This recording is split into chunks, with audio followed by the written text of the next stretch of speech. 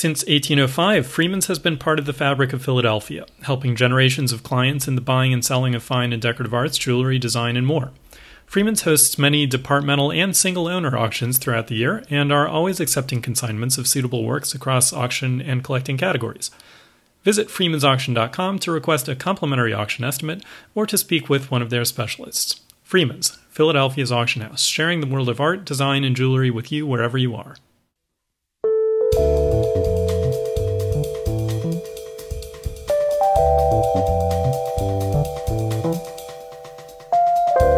Hello, and welcome to Curious Objects, brought to you by the magazine Antiques. I'm Ben Miller.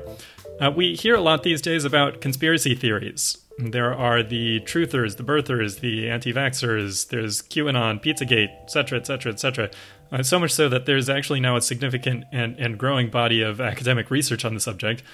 And while there are some classics like the moon landing being staged by Stanley Kubrick, I think it's fair to say that we mostly think of conspiracy theories as an internet phenomenon and a product of the modern age. But today's curious object is going to connect us with a conspiracy theory which originates at least as far back as the 17th century. Now, it was debunked in the 18th century, but if there's one thing we know about conspiracy theories, it's that debunking them and getting rid of them are two very different things. So, this object is a globe, which dates to the early 19th century, and although that's 200 years ago now, and it relates to an idea that had already been disproven 100 years before that, I'm sorry to say that the theory is still alive and well today in 2020. With me today to talk about this unusual globe and its very stubborn owner is Robert Peck, curator of art and artifacts and senior fellow of the Academy of Natural Sciences of Drexel University in Philadelphia, and the author of numerous books on the history of natural science. Bob, thanks so much for joining me. Oh, well, thanks for the invitation. So let's start with this globe. What exactly is unusual about this globe? Well, it's a very modest globe by some standards, but I think a charming one by others. It's made of wood, completely hand painted, and about the size of a cantaloupe, I guess. And it shows all of the parts of the world that were known at the time, not in a great deal of detail, but the gist of them. But what makes it unusual is it's got two huge openings at either end, north and south. And these are what became known as Sims holes. The globe was created for a man named John Cleves Sims, who had this theory, you referenced at the opening, to a concept that the earth was hollow. And that if we could just get to the ends of it, north or south, we could get inside and we'd find all kinds of interesting things. Animals, plants, people, you name it. They were all there as far as he was concerned. And this was a globe that he used as he traveled around the country giving talks and trying to convince the public that his theory was correct. So there's a lot to unpack there. This is obviously a bit of an outlandish idea to the modern ear, but let's focus for the moment on the globe itself. What do we know about its manufacture? Was this a special order for Mr. Sims? No, well, it was definitely made for Mr. Sims, but I don't think we can call it an order. I think it was lovingly made by one of his friends and disciples, a guy named James McBride, in about 1820. Globes generally that period were, the surfaces were from printed material, which could allow a great deal of specificity, and then they'd be applied to the surface. In this case, it's a wooden globe, and all of the cartography is actually just handwritten on it. There's a little bit of color. There's some sort of blue edges along the coastlines of the continents, but mostly it's a calligraphic impost on the globe itself. And it's rather startling to look at because, you know, when you first mentioned to me the idea of this hollow earth theory and the notion that there are holes in the North and South Pole that open up into this wondrous interior world, I had sort of imagined, you know, a pinprick-sized hole on each of the poles. But no, at least on this globe, these holes are really enormous. Yes, if you look at the globe itself, the northern opening is about the size of North America itself across the thing. In his written accounts of this, he made a slightly more modest description of the poles. He said that he thought they were 12 to 15 degrees, or about 4,000 to 6,000 miles wide. But still, that's far wider than a pinprick, and something not very hard to miss if you were traveling up in that part of the world. Yeah, I would think so. And so we're going to get in a little bit, we're going to get to the history of exploration as it ties into this idea. But let's go back to the origins of the theory itself. And I think this is a little bit mysterious, actually, but the idea that there is an interior world, far below the surface, that's nothing new. I mean, the Greeks had ideas of Hades, and we know about hell. We know about, Hindu and Buddhist traditions have some kind of underworld concept as well. So this goes back, thousands of years in one form or other. I was actually surprised to find that even Edmund Halley, the astronomer, in 1692, he proposed this idea that the Earth is actually formed of multiple concentric spheres. Yes, spheres within spheres. And actually, Johannes Kepler had come up with this same idea even earlier, 1618. He had suggested the same.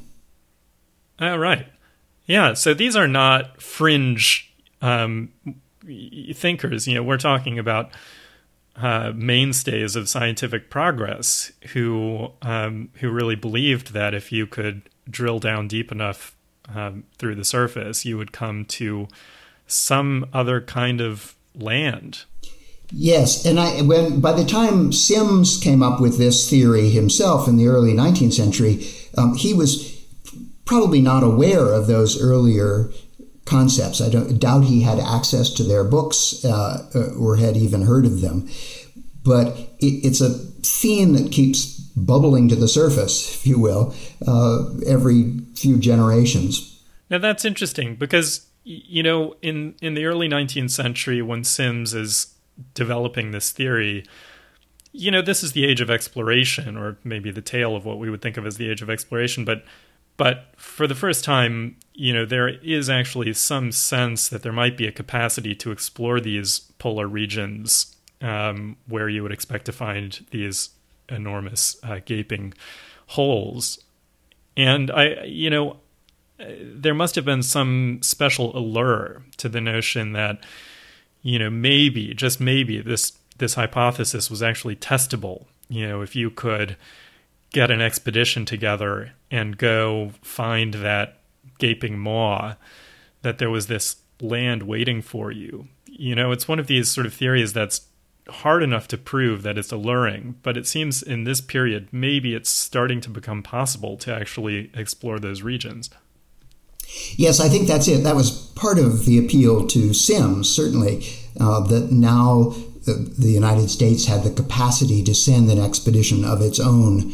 And he simply thought other earlier explorers hadn't had the ambition or the imagination to go looking for it.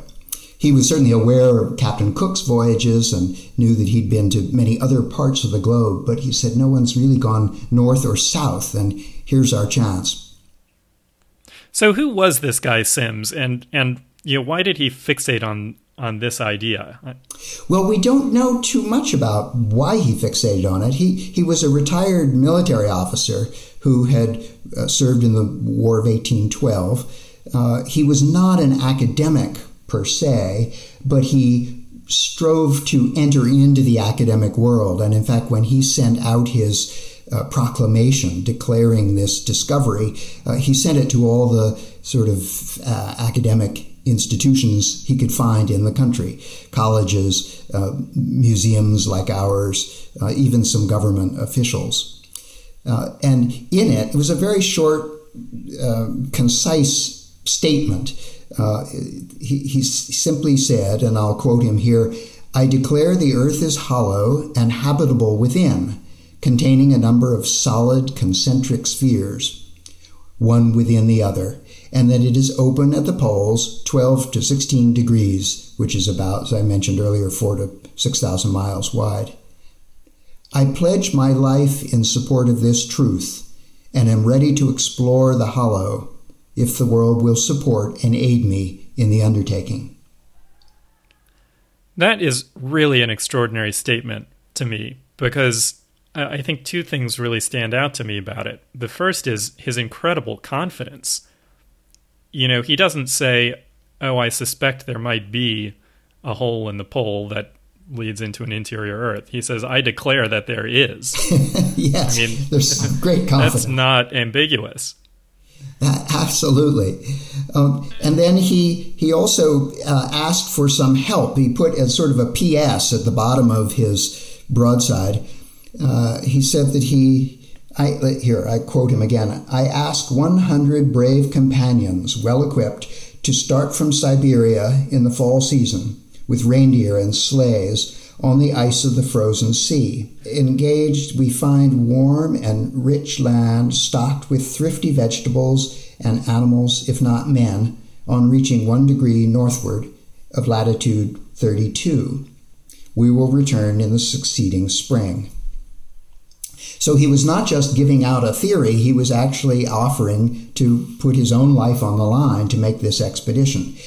Unfortunately, he was not in a position to fund it, and so that's where he began to seek out public support. And the globe that we spoke about at the beginning is the thing he used as he went on this lecture circuit, trying to convince the general public that the theory was good and to convince Congress that the expedition should be funded.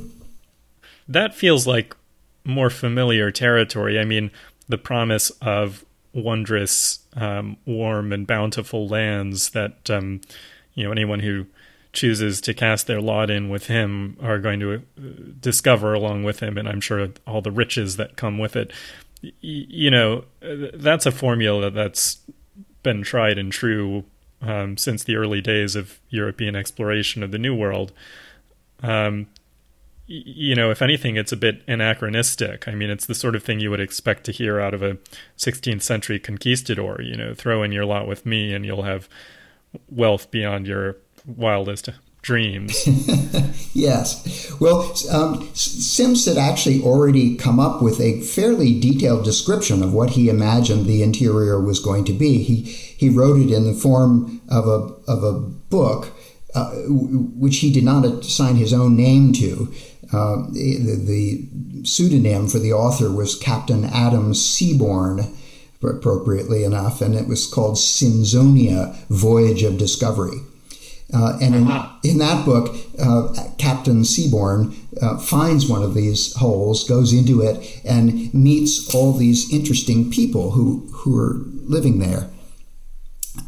And he appreciates, of course, in the book, Captain Sims for his sublime theory and so on, all this giving credit. But it's sort of charming the way he describes what he finds. These humans who were led by someone called the, quote, best man, and a council of worthies, and an executive body of efficients. He said that the land was full of gold, which, as you say, is a traditional way of luring explorers, but that the people there showed no sign of greed, vice, or envy. Now, where did he get all this information? Well, it's kind of cobbled together. Some of it is from other exploratory books available, expedition reports and so on. But I think the rest of it he pretty much made up out of whole cloth. Yeah. But he was... despite sort of the fictionalized nature of this account, he was very committed, as you say, to the extent that he went on a lecture tour, he brought this globe around with him, he tried to rally support. So how successful was he? Well, he was actually quite successful in the long run. There were a total of 9 proposals that were submitted to Congress, and eventually one was passed in a resolution of 1828, which authorized the president to send the expedition looking for the holes at the ends of the earth, as long as he could do it without a special appropriation. Congress then, as now, is always a little leery of spending too much money. So they're saying it's okay to go ahead and do this, but we'll have to find the money elsewhere. Now, this plan although it was approved with the encouragement of John Quincy Adams, it was squelched during Andrew Jackson's administration. I see. So John Quincy Adams was a fan, but then he left office, and Andrew Jackson did not continue the executive branch interest in the project. Exactly. So it took another 10 years, but eventually the Congress did support an expedition, the United States Exploring Expedition, or sometimes called the Wilkes Expedition because Captain Charles Wilkes was its leader.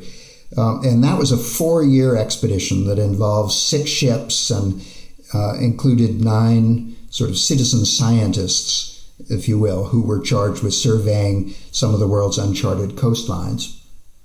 And Nathaniel Philbrick has written a wonderful book about this called Sea of Glory, which I recommend to people. It was a fascinating expedition, and they did accomplish quite a lot, including getting to the Antarctic. They did reach the Antarctic continent and never found a hole, of course, but they did cover a lot of new ground. And it was the first big U.S. exploring expedition after Lewis and Clark, and certainly the only one to include the Navy.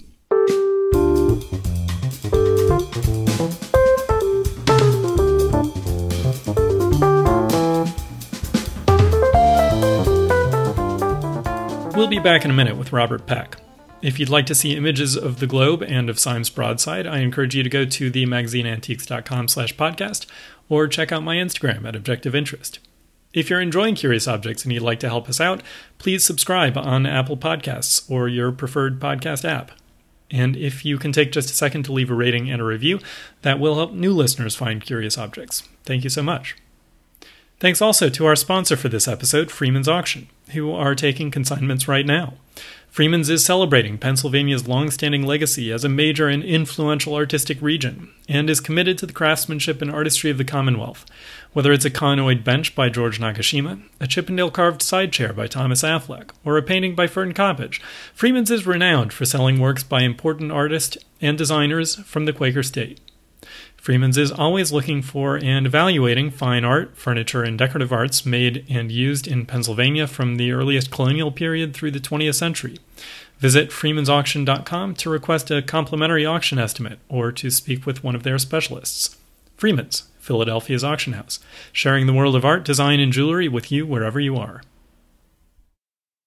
Well, now I want to go back for just a minute because we sort of elided this fact that Congress was somehow persuaded to support Sim's proposed expedition, and I just want to ask about. I mean, this is a crazy idea, right? I mean, let's be honest. He pulled out this theory, this Hollow Earth theory, essentially out of nowhere.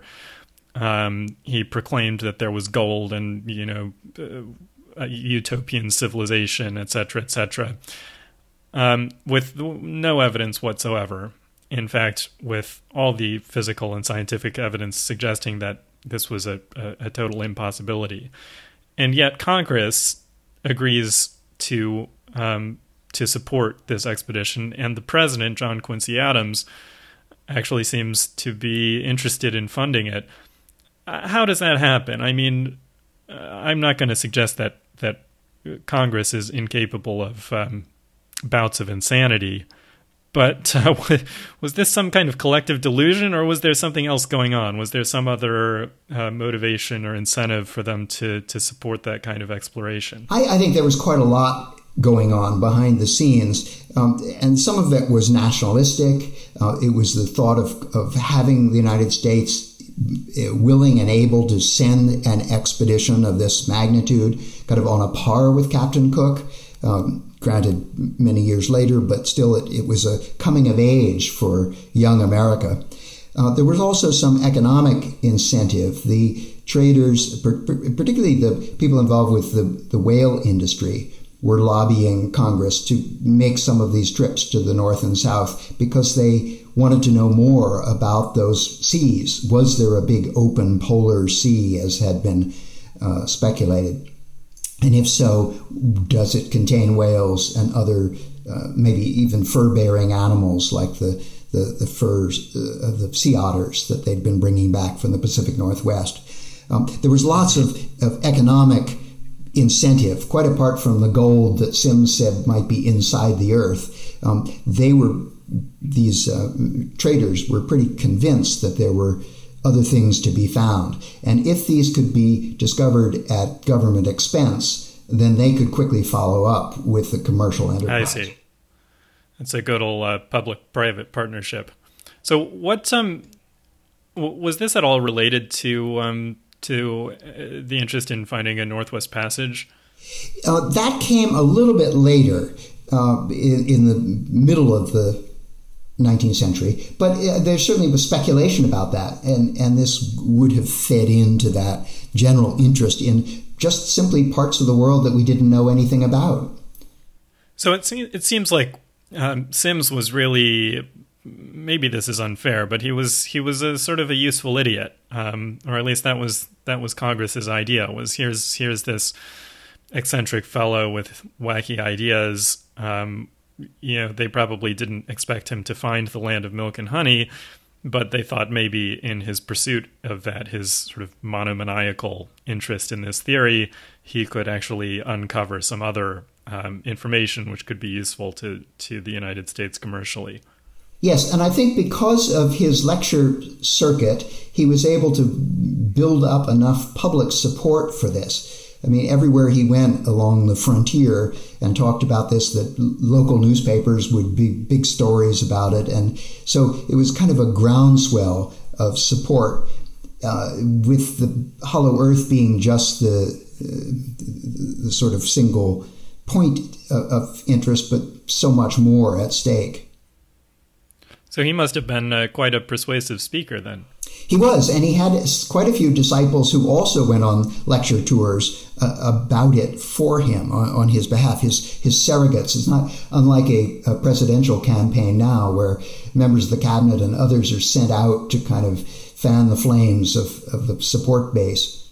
Fascinating. Was he, did he rise to any kind of serious fame? Was he ever a household name? I think on the frontier he was probably a household name, but not in the East Coast. And most of the academic institutions to which he had written disregarded this and threw them away. So this broadside that he had printed up at his own expense, only a handful of them have survived. Almost all the others were destroyed, as sort of crackpot letters usually are. Sure. But despite that, he did have some kind of a legacy. I mean, here we are talking about him today, but you've mentioned that there are actually some literary figures who seem to have drawn some inspiration from him. Tell me a bit about the sort of second life of this theory. Absolutely. No, it's quite amazing, and well-known names. I mean, Edgar Allan Poe was fascinated by this story, and he wrote 2 articles about it, one of which won a prize, and then ultimately a book called The Narrative of Arthur Gordon Pym of Nantucket, which was published in 1838. And in that, and in one of his articles, a bottle is found washed up on the beach, and it has a note in it from someone who's aboard a ship, and they have just discovered this great opening in the south with an equivalent of waterfalls going into the center of the earth, and he's about to follow it. So he writes this note and throws it out. And when the article first appeared in newspapers, everyone read it as a true news story, not as a fiction that Poe had written. Really? It's sort of like the War of the Worlds read over the radio. Yes, yeah, it had that kind of impact, absolutely. And then a little bit later, Jules Verne, who we all know well, wrote a Journey to the Center of the Earth, which he published in 1864, and that was based on similar ideas coming from Sims. Yeah. sort of allure of the mysterious underworld. Yeah. And then on a more trivial, or at least more humorous level, Lewis Carroll wrote Alice's Adventures in Wonderland, where she goes through the rabbit hole and down into the earth. And then a little bit later, in the early 20th century, Edgar Rice Burroughs, who we better know as the author of Tarzan series, wrote a book called At the Earth's Core, which continued the same story. So it's definitely it's intrigued people and continues to this day. Well, yeah, and in fact, Bob, I have to tell you that this is sort of a little bit embarrassing, but I actually have a client in the silver trade who continues to espouse this theory today. Now, I don't know if she has read Robert Sims' broadsides. I don't know if she's familiar with the source material. I don't know if she studied Edmund Halley's writings on the subject, but she does actually believe that there is such a thing as an interior world, that there's a sun shining brightly inside the center of the earth, that it's illuminating this wondrous interior land full of carefree people and plenty, and I don't think that she has devoted her life to this idea in quite the way that Sims did, but it's certainly something that intrigues her, that motivates her, and to the extent that she is willing to talk with a silver dealer about it. I'm not exactly an intimate friend of hers, and yet it's important enough to her that she's brought it up with me, and she says that this is where it becomes more of less of a sort of crackpot theory and more of a proper conspiracy theory, because she maintains that the polar explorer Admiral Byrd kept a diary, which is it's a secret diary that's been hidden from public view, I guess by the government or something, and that in this secret diary, he recounted flying on an airplane, I guess, above the North Pole, and flying through this vast opening and into a wondrous interior world. So this is a real historical figure, Admiral Byrd, who was a real polar explorer. Yes, and who also went both North and South Poles, so that would fit into the Sims theory. Yeah, absolutely. Although there is a bit of an issue with the chronology here, in that I believe the secret diary was ostensibly written in 1947, and at that point, Byrd was actually exploring the South Pole rather than the North Pole. But what's 15,000 miles between friends? So I just found this absolutely fascinating. I mean, it's sort of on the level of believing that the Earth is flat.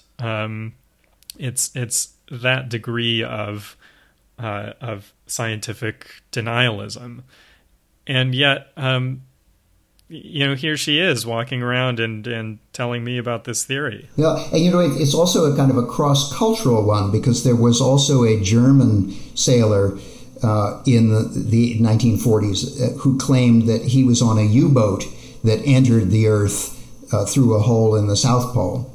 And apparently Hitler was something a believer in this same concept. And there's some conspiracy theorists who think that Hitler actually escaped Germany at the end of the war and made his way to this inner Earth, where he continued for many years. So not even, yeah, I mean, I've heard that he went to Argentina, but... he may have gone a little further south, according to this theory. Yeah. Good Lord. Well, and I came across it, I have to admit, it's been sort of fun poking around the internet, looking for evidence of the modern incarnation of this theory.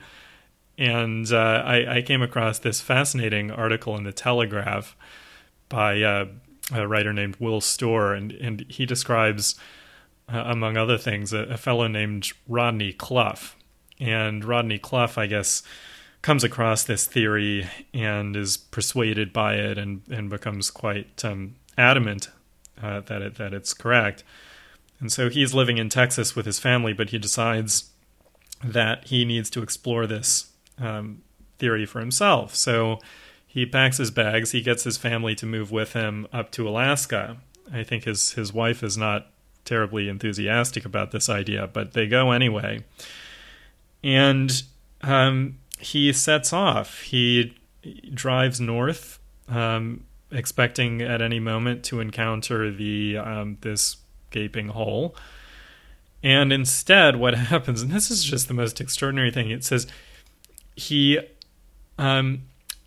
drives north until he comes across a sign along the road, and the sign says, "This is a private road, don't go any further." And then, according to this article, he stops and turns around. And the full duration of his exploratory mission was about an hour. And that was all it took to make him give up on the idea of ever finding this hole. And so he moves back to Texas. And here John Cleve Sims was prepared to spend a year and risk his life going to the north on reindeer. This fellow could only drive an hour and then turn around when he saw a sign. Exactly. Well, I guess, maybe we've lost something in 200 years. Quite a lot. So anyway, I guess the duration of this podcast is about the same amount of time that it took at least one guy to decide that this theory wasn't worth pursuing anymore.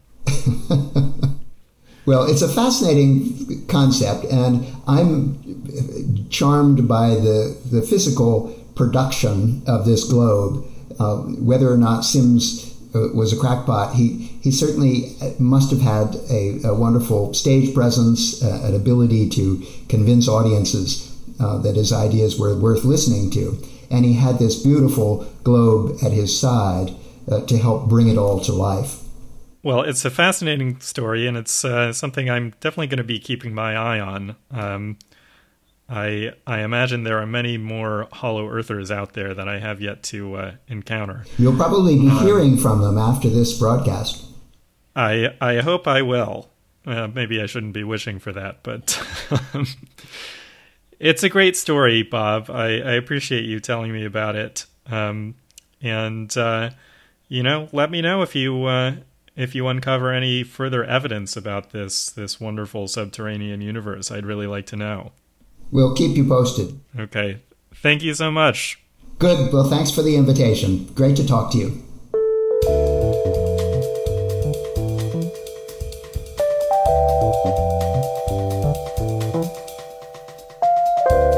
That's our show. Thanks for listening and joining us on that little adventure into the land of conspiracy.